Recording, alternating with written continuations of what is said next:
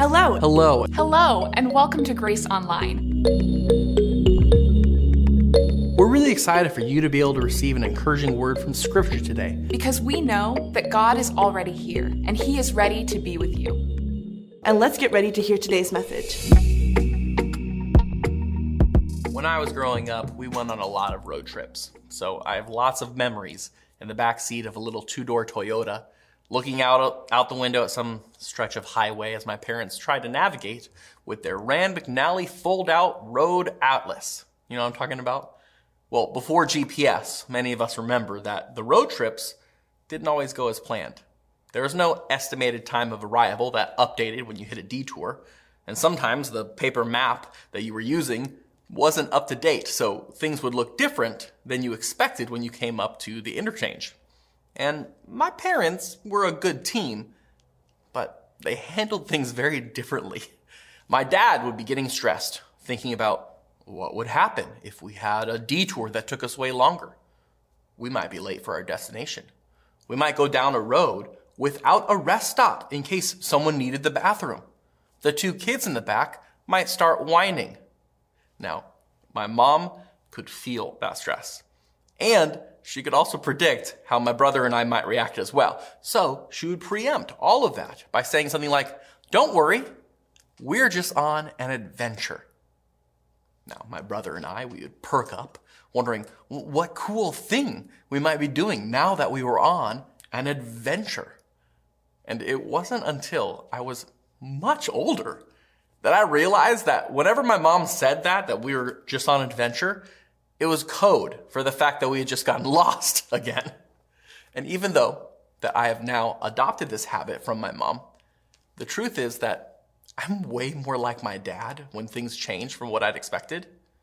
I usually get flustered and frustrated.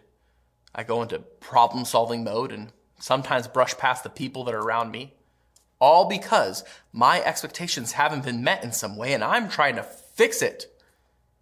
And then I remember my mom's voice exuberantly declaring, "It's an adventure." And I think about the fact that I don't have to get all consternated just because my expectations were different. How do you react when things don't happen the way you expect? Are you like me, trying to fix things, trying to change them to fit what you had previously expected? Or are you more of an adventurer, curiously meeting whatever comes? Well, today, Jesus will be talking about the theme of expectation. And I think it might give us some insights into our own hearts, as well as a path forward when we find ourselves on an adventure. So we're going to read together Luke chapter 7, verses 18 through 35. Today's scripture reading comes from Luke chapter 7, verses 18 through 35.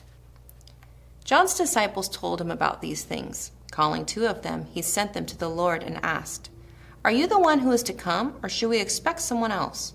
When the men came to Jesus, they said, "John the Baptist sent us to ask you, are you the one who is to come, or should we expect someone else?" At the very time, Jesus cured many who had diseases, sicknesses, and evil spirits, and gave sight to many who were blind. So he replied to the messengers, "Go back and report to John what you have seen and heard.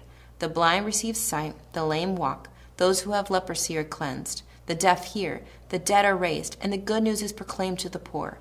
Blessed is anyone who does not stumble on account of me." After John's messengers left, Jesus began to speak to the crowd about John. "What did you go out into the wilderness to see? A reed swayed by the wind? If not, what did you go out to see? A man dressed in fine clothes? No, those who wear expensive clothes and indulge in luxury are in palaces. But what did you go out to see? A prophet? Yes, I tell you, and more than a prophet. This is the one about whom it is written, 'I will send my messenger ahead of you, who will prepare your way before you.' I tell you, among those born of women there is no one greater than John, yet the one who is least in the kingdom of God is greater than he." All the people, even the tax collectors, when they heard Jesus' words, acknowledged that God's way was right, because they had been baptized by John. But the Pharisees and the experts in the law rejected God's purpose for themselves, because they had not been baptized by John. Jesus went on to say, "To what then can I compare the people of this generation? What are they like? They are like children sitting in the marketplace and calling out to each other. We played the pipe for you, and you did not dance. We sang a dirge, and you did not cry.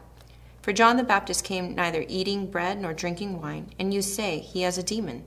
The Son of Man came eating and drinking, and you say, here is a glutton and a drunkard, a friend of tax collectors and sinners. But wisdom is proved right by all her children.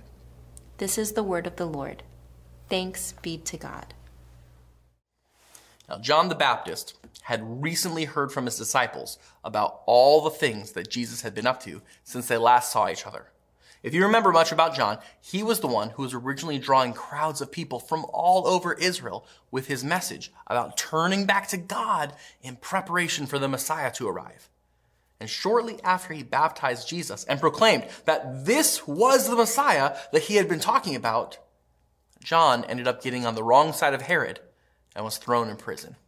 And so, this is where John is currently, sitting in prison.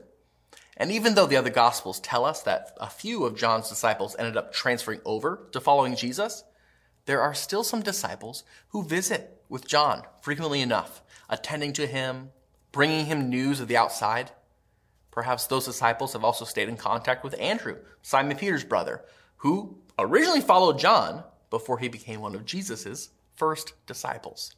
But these unnamed disciples have just finished telling John all about what Jesus had been teaching and doing, including his recent interactions with the Roman centurion and the miracle of raising the widow's son back to life in the village of Nain that we heard about last week from Pastor Chris. So, if we were to just flip back through the last few chapters of Luke, we'd get a pretty good sense of the update that John has just received. I mean, he's probably just heard about the fact that Jesus was run out of his hometown Nazareth for making some wild claims about how God's healing work is open to people even outside of his chosen Israel. He's heard some of the stories about how Jesus has cast out demons and healed sickness, proving his authority and power over these oppressive realities. And he's heard the stories of how Jesus has fraternized with sinners, how he doesn't always hold tightly to the prescribed religious rituals of his day, like fasting and ceremonial washing. He's heard about how Jesus teaches about God's love and mercy. He's heard about Jesus' teaching on how the fruit of your life proves what kind of tree you are. And that sounded a bit reminiscent to John of his own teaching about how if God's people didn't start producing the fruit of repentance in their lives, then the axe of God would soon be chopping down the trees that weren't bearing fruit. Now, Jesus' version seemed not to lay as heavily on the judgment parts of John's message, but to each his own. Now, John had probably heard about Jesus' insistence that true belief should manifest as faithful action. And then he had heard about his miracles that extended to the poor, the outcasts, the women, and even to the Romans. And somewhere in all of the things that John had heard, something had left a question burning deep within him. Is this the one we've been waiting for? Is this really God's Messiah? Now, why is John asking this? Has Jesus not fulfilled some expectation of John's? Is John disillusioned with how Jesus is behaving versus the ways he expected the Messiah to behave? Now, it's not too hard to look back at John's teaching, back in Luke chapter 3, to see that John felt that God was bringing wrath. John felt that if people didn't change their ways, God was sending his Messiah with the express purpose of clearing out the useless junk, burning up the trash, and gathering up the good harvest. And John could remember the day that Jesus was baptized. What seemed like a chance reunion with a distant cousin turned into an unforgettable day when John witnessed heaven open up and a dove flew down to Jesus, and a voice thundered out the declaration that this is my son. John's life work had been pointing to that moment. And so, when he had heard the report from his disciples of what Jesus had been up to for the last few months, he had lots of expectations about how Jesus would have carried on the torch. But instead, he's got more questions. how could God's agent of salvation have been opposed so heavily by God's people? Why was God's Messiah spending so much time with sinners instead of clearing out the rebellious root? He seemed to be saying the right things. He clearly had authority over the powers of darkness. And his powerful healing miracles were enough to bring goosebumps to John. And yet, Jesus wasn't making the headway that John had expected him to. John had spent his life as a voice of warning and proclamation about God's work and his coming Messiah. But had John gotten it wrong? Were they supposed to still be waiting? So he sends his messengers with a question. Are you the one who is to come? Or should we expect someone else? You can almost hear the unease from the two guys that John sent to talk to Jesus. Like, I bet they were a little uncertain about their question, so they make sure to pin the blame squarely on the one who sent them. John the Baptist told us to ask you. And it's interesting that Jesus gives the same response that he gives to almost every other question that's asked of him. He doesn't directly answer them. And that's normal for Jesus. Go look through all the Gospels at all the times someone asks Jesus a question. He rarely ever gives a direct answer. Instead, he usually answers with a story or with a question of his own. Now, in this instance, he's just been in the midst of a healing marathon from the looks of it. I mean, he cured many who had diseases. He's driven out evil spirits. He's given sight to many who were blind. So he tells the messengers to go back and bring John another report. And then he pretty much quotes a couple different passages from the prophet Isaiah about different signs of how you'll know God's Messiah has come. The blind will receive sight. The lame walk. Those who have leprosy are cleansed. The deaf hear. The dead are raised. And the good news is proclaimed to the poor. And then Jesus tacks on a final message to John. Blessed is anyone who does not stumble on account of me. Now, we know this is probably directed at John because this could also be read, blessed is the one, or blessed is he who doesn't stumble. So it's pretty clear this is for John saying, don't doubt. Look at the evidence and believe. And then Jesus turns to the crowd and again addresses the theme of expectation. What did you expect to find when you went out to see John? See, Jesus isn't expecting an answer this time. We know that these threefold repeated questions are rhetorical from the way that Jesus words them. There's no way that huge crowds of people would have actually traveled way outside the city limits to see something as commonplace as reeds. And they wouldn't have gone all the way out into the wilderness to see some wealthy person dressed in expensive clothes, because people like that are found in palaces, not in the desert. No, Jesus is using the repeated question to build to the likely conclusion that everyone must have traveled out to see John because they expected that he was a prophet sent by God. Yes, that is what John is. And actually, the most important prophet, spoken of by the prophet Malachi. I will send my messenger ahead of you, who will prepare your way before you. Jesus is, in a sense, validating John's office as the one who God used to prepare the people for the arrival of his Messiah. However, Jesus is also doing something more, because he continues. I tell you, among women, there is no one greater than John, yet the one who's least in the kingdom of God is greater than he. See, Jesus is confirming the people's expectations about John, that he was a great prophet, perhaps the greatest prophet. But then he also, at the same time, is pointing forward to this new reality, the kingdom of God. And apparently, no matter what people expect about what it takes to get into the kingdom of God, no matter what they think about what types of great people are obviously shoo-ins for the kingdom of God, greatness means something different in the kingdom of God. But Jesus doesn't slow down to elaborate on that. He doesn't give satisfaction to the curiosity of the people who are asking, what does that mean, that even the least are greater than the greatest prophet of our time? In fact, Jesus rushes right on to his next thought about expectation, pointing out the type of people who have an improper expectation of God's methods. In fact, Jesus seems to change the subject so quickly that Luke inserted a parenthetical to help us who are reading to follow where Jesus is going without getting too much whiplash. Because Jesus has just shifted from declaring that John is the greatest of the prophets, that the kingdom of God is a new and greater reality. And now he's pivoting to talk about the people of this generation who are like fickle children. Whoa, slow down, Jesus. What? So Luke gives us this editorial thought about how everyone listening to Jesus' statements about John, who had been baptized by John, were in agreement about what Jesus was saying.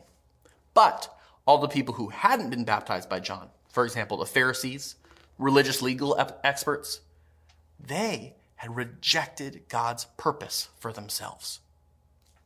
Rejected God's purpose? Because they didn't agree that John was a great prophet? Why? Well, if we remember back to when John was baptizing people, we see that he was calling people to repentance. John was of the mind that God's chosen people, Israel, had fallen away from faithfulness to God. They had launched out in different directions to pursue other priorities in their life. And they had turned to other powers and authorities to give them security in life instead of trusting in God to provide for them. They had turned to money to be their security. They had turned to networking and knowing the right people, even if it means fraternizing with the enemy Romans, in order to get ahead and stay in the inner circle. They had turned to systems of power, aligning themselves with different rulers or political leaders in order to feel like they were in the right group. And in all these things, their trust in God and their submission to him had fallen down the list of their priorities. So John was calling them to repent, to turn away from those other sources of power or security, and to turn back to God, to turn back to putting their trust in the only true source of power, the only trustworthy source of security and provision. And they symbolize that with baptism by water, reenacting Israel's journey through the Red Sea, going in as slaves to other masters and coming out as free people, recognizing that they were chosen and loved by God. And everyone who realized that their life had indeed taken a different course, that they had let other things take priority over trusting in God, they responded to John's call by being baptized. But not everyone did, though. There were some of the Pharisees and religious leaders who were there as well, but apparently they didn't feel the need to repent and be baptized. Maybe because they thought they already were following God the right way. Maybe because they already spent a majority of their time making sure to follow the right rules, making sure to pray the right prayers, making sure to give the perfect tithe in order to show that they were God followers. In fact, they didn't keep those things subtle or secret either. They would have their prayer shawls with extra long tassels in order to catch attention. They would proudly display their religious accessories so that others would see, and maybe that could start a conversation. And maybe they could help those other people see the error of their ways and decide to follow God better.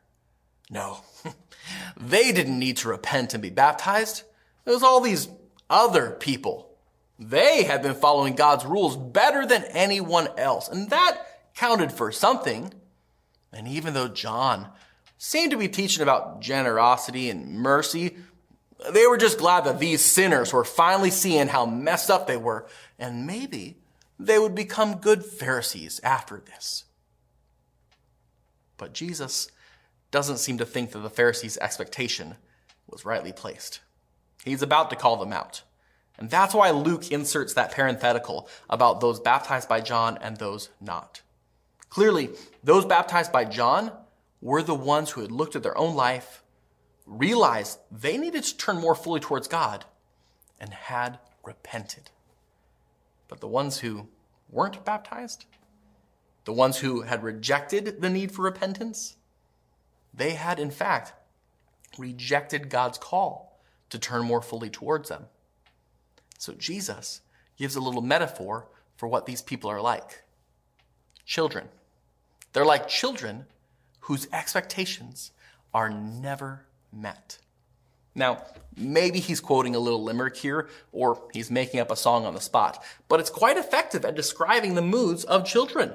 He says, "We sang a happy song for you, but you weren't dancing with us. We sang a sad song, but you didn't cry. Gosh, that is so what kids do, right? Like a kid's expectation is that you do what they say, right? As soon as they can talk, they think they can boss you around. As soon as they can dress themselves, they think that they can wear 2 skirts, rain boots, and the ducky towel robe thing from bath time to school. Or so I'm told. See, teenagers walk into the room saying, "Mom, I'm hungry," expecting you to just stop what you're doing, jump up and wait on them hand and foot. Or maybe you're in the season with grandkids, and tell me if you've ever heard this come out of their mouths as soon as you see them for the first time, even before you get a hug. "What did you bring me?" See, kids have strong expectations. But honestly, so do we all, right?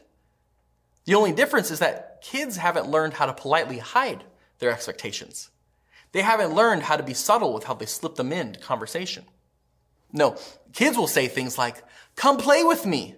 And what they expect is for you to enter into their imaginative world where you are the monster who chases them, but also needs a makeover. But you also have to be thirsty for some rainbow sparkle lemonade that is in the imaginary cup that they're shoving in your face. Adults, on the other hand, will say things like, "Oh, wow, is Mother's Day almost here already?" And you have no idea what they're expecting. But you know you've probably got to get some reservations somewhere quickly. Or we'll say something like, "We should get together sometime." And that could carry with it the expectation that you've been really lonely and you're really hoping to rebuild some connections with people, and you'll be crushed if they procrastinate on getting back to you. We all have expectations, don't we? And expectations aren't innately good or bad either. Expectations are just what happens when we create a narrative in our heads. We've created a new reality of possibility, of what if. But this new reality that we've created in our head is fictional. It hasn't happened yet. It's what we're imagining could happen or should happen. It's what we expect to happen. And when that fictional reality comes up against true reality, when what we expect to happen runs into what actually happens, sometimes they overlap and work out. Things turn out the way you expected, or better than you expected. The sunny day was beautiful. The awkward conversation with your neighbor wasn't as bad as you thought it would be. But sometimes, when our expectations come up against reality, there's dissonance. Things don't go according to your plan. Things don't measure up to what you had hoped. The visit with your family was rough. You didn't get the recognition you deserved for all your hard work. The pastor rambled on longer than you wanted, or so I'm told. But how do we react when God doesn't meet our expectation? See, Jesus points out 2 ways that people react in our story. We can be curious or controlling. The Pharisees and the religious experts react by being controlling. They react like children, complaining and coercing in order to try and get their original expectation to be fulfilled. See, we control when we hold so tightly to our expectations that we try and force reality to change to meet our expectation. That's when it becomes coercive. That's when it becomes manipulative. That's when we run the risk of putting more emphasis on our expectation than on the people or the situation that we meet. And we all know people who would fall in that category, don't we? Who make it very clear what their expectations are, and even more clear that they expect you to fall in line. But how do we react when God is the one who fails to meet our expectations? See, honestly, most of us expect God to operate in certain ways. We expect him to be there for us. We expect him to take care of us. I mean, actually, many people that I talk to just expect God to stay in the background until he's needed. But when God doesn't do what we expect in the way we expect, we think that he's failed. How could God let my baby get that diagnosis? Why won't God ever answer my prayers? I've kept up my side of the bargain, God. Why haven't you kept up yours? And when we approach our expectations with God, the way that Jesus points out in this story, like children, like the Pharisees, like one who's coming to control, then we run the risk of being exactly like the Pharisees and rejecting the opportunity to be connected to God's work because we're too busy trying to stand off to the side and dictate our expectations. But this isn't the only option. Jesus points out the other option for how we approach God when our expectations aren't met. We can be curious. Curious, just like the people who went out to see for themselves what this John guy was up to. Curious, just like John and his disciples coming to Jesus to ask about why things seemed different than their expectations. See, when we approach God with curiosity, we're not trying to coerce reality to align with our expectations. Instead, we're trying to realign our expectations based on what we find out. When COVID first hit, and it disrupted every single part of our life and society, some people reacted by lamenting all the change and loss, fighting against it. Some people reacted by retreating into themselves or distracting themselves with new hobbies or interests. And others reacted by asking, God, what are you trying to teach us by taking away all that's familiar and comfortable to us? Some people asked, what does this make possible? Now, I'm not just saying that Jesus is teaching about the power of positive thinking. I'm not saying that the answer when things don't go our way is to always look on the bright side of life. But I am asking you to reflect on how you react when God doesn't meet your expectations. How do you react when it seems like God has failed? Do we clutch and grasp at control, trying to coerce the situation in front of us to align with our expectations? Do we react like entitled children pouting when life doesn't conform to our desires? Or do we act like curious children, willing to learn from this new experience? Because the truth is, life with God is not always the road to prosperity. God can and does bless through hardship sometimes. But will we receive that? Can we see God at work when things go differently than we had hoped? I mean, that's really what the elephant in the room is when things don't go our way, isn't it? It's whether or not we trust that God is still working and whether or not we trust that his way is best. See, when God fails to meet our expectations, how we react shows whether or not we trust him. So what if we committed to being curious? What if each of us chose to curiously approach God, open and ready to receive from him, even if it realigns our expectations? What if we approached each other with questions like, I've been going through some stuff recently, but what do you think God's trying to show me? Can you imagine how incredible the conversations would be when we give each other the opportunity to proclaim the gospel to each other? Can you imagine how much our faith would increase when we give each other the opportunity to approach God together in prayer? To be humble and curious together? Maybe that's something to try the next time something goes differently than you had expected. Try asking the question, what does this make possible? Or, where are you working, God? Because it doesn't seem like you're making this thing in front of me happen the way I had expected. But the good news is that God is always at work around us. God is always inviting us to join him in this work of redemption and reconciliation. And we get the choice to hold on to control of the way we want things to go, or we can curiously follow the Father, learning from him as he leads us along the path, picking us up when we stumble, teaching us to join him in this kingdom life of healing and wholeness. Because honestly, the question shouldn't be, what does this make possible? But rather, what isn't possible for the one who creates, heals, and saves all of us?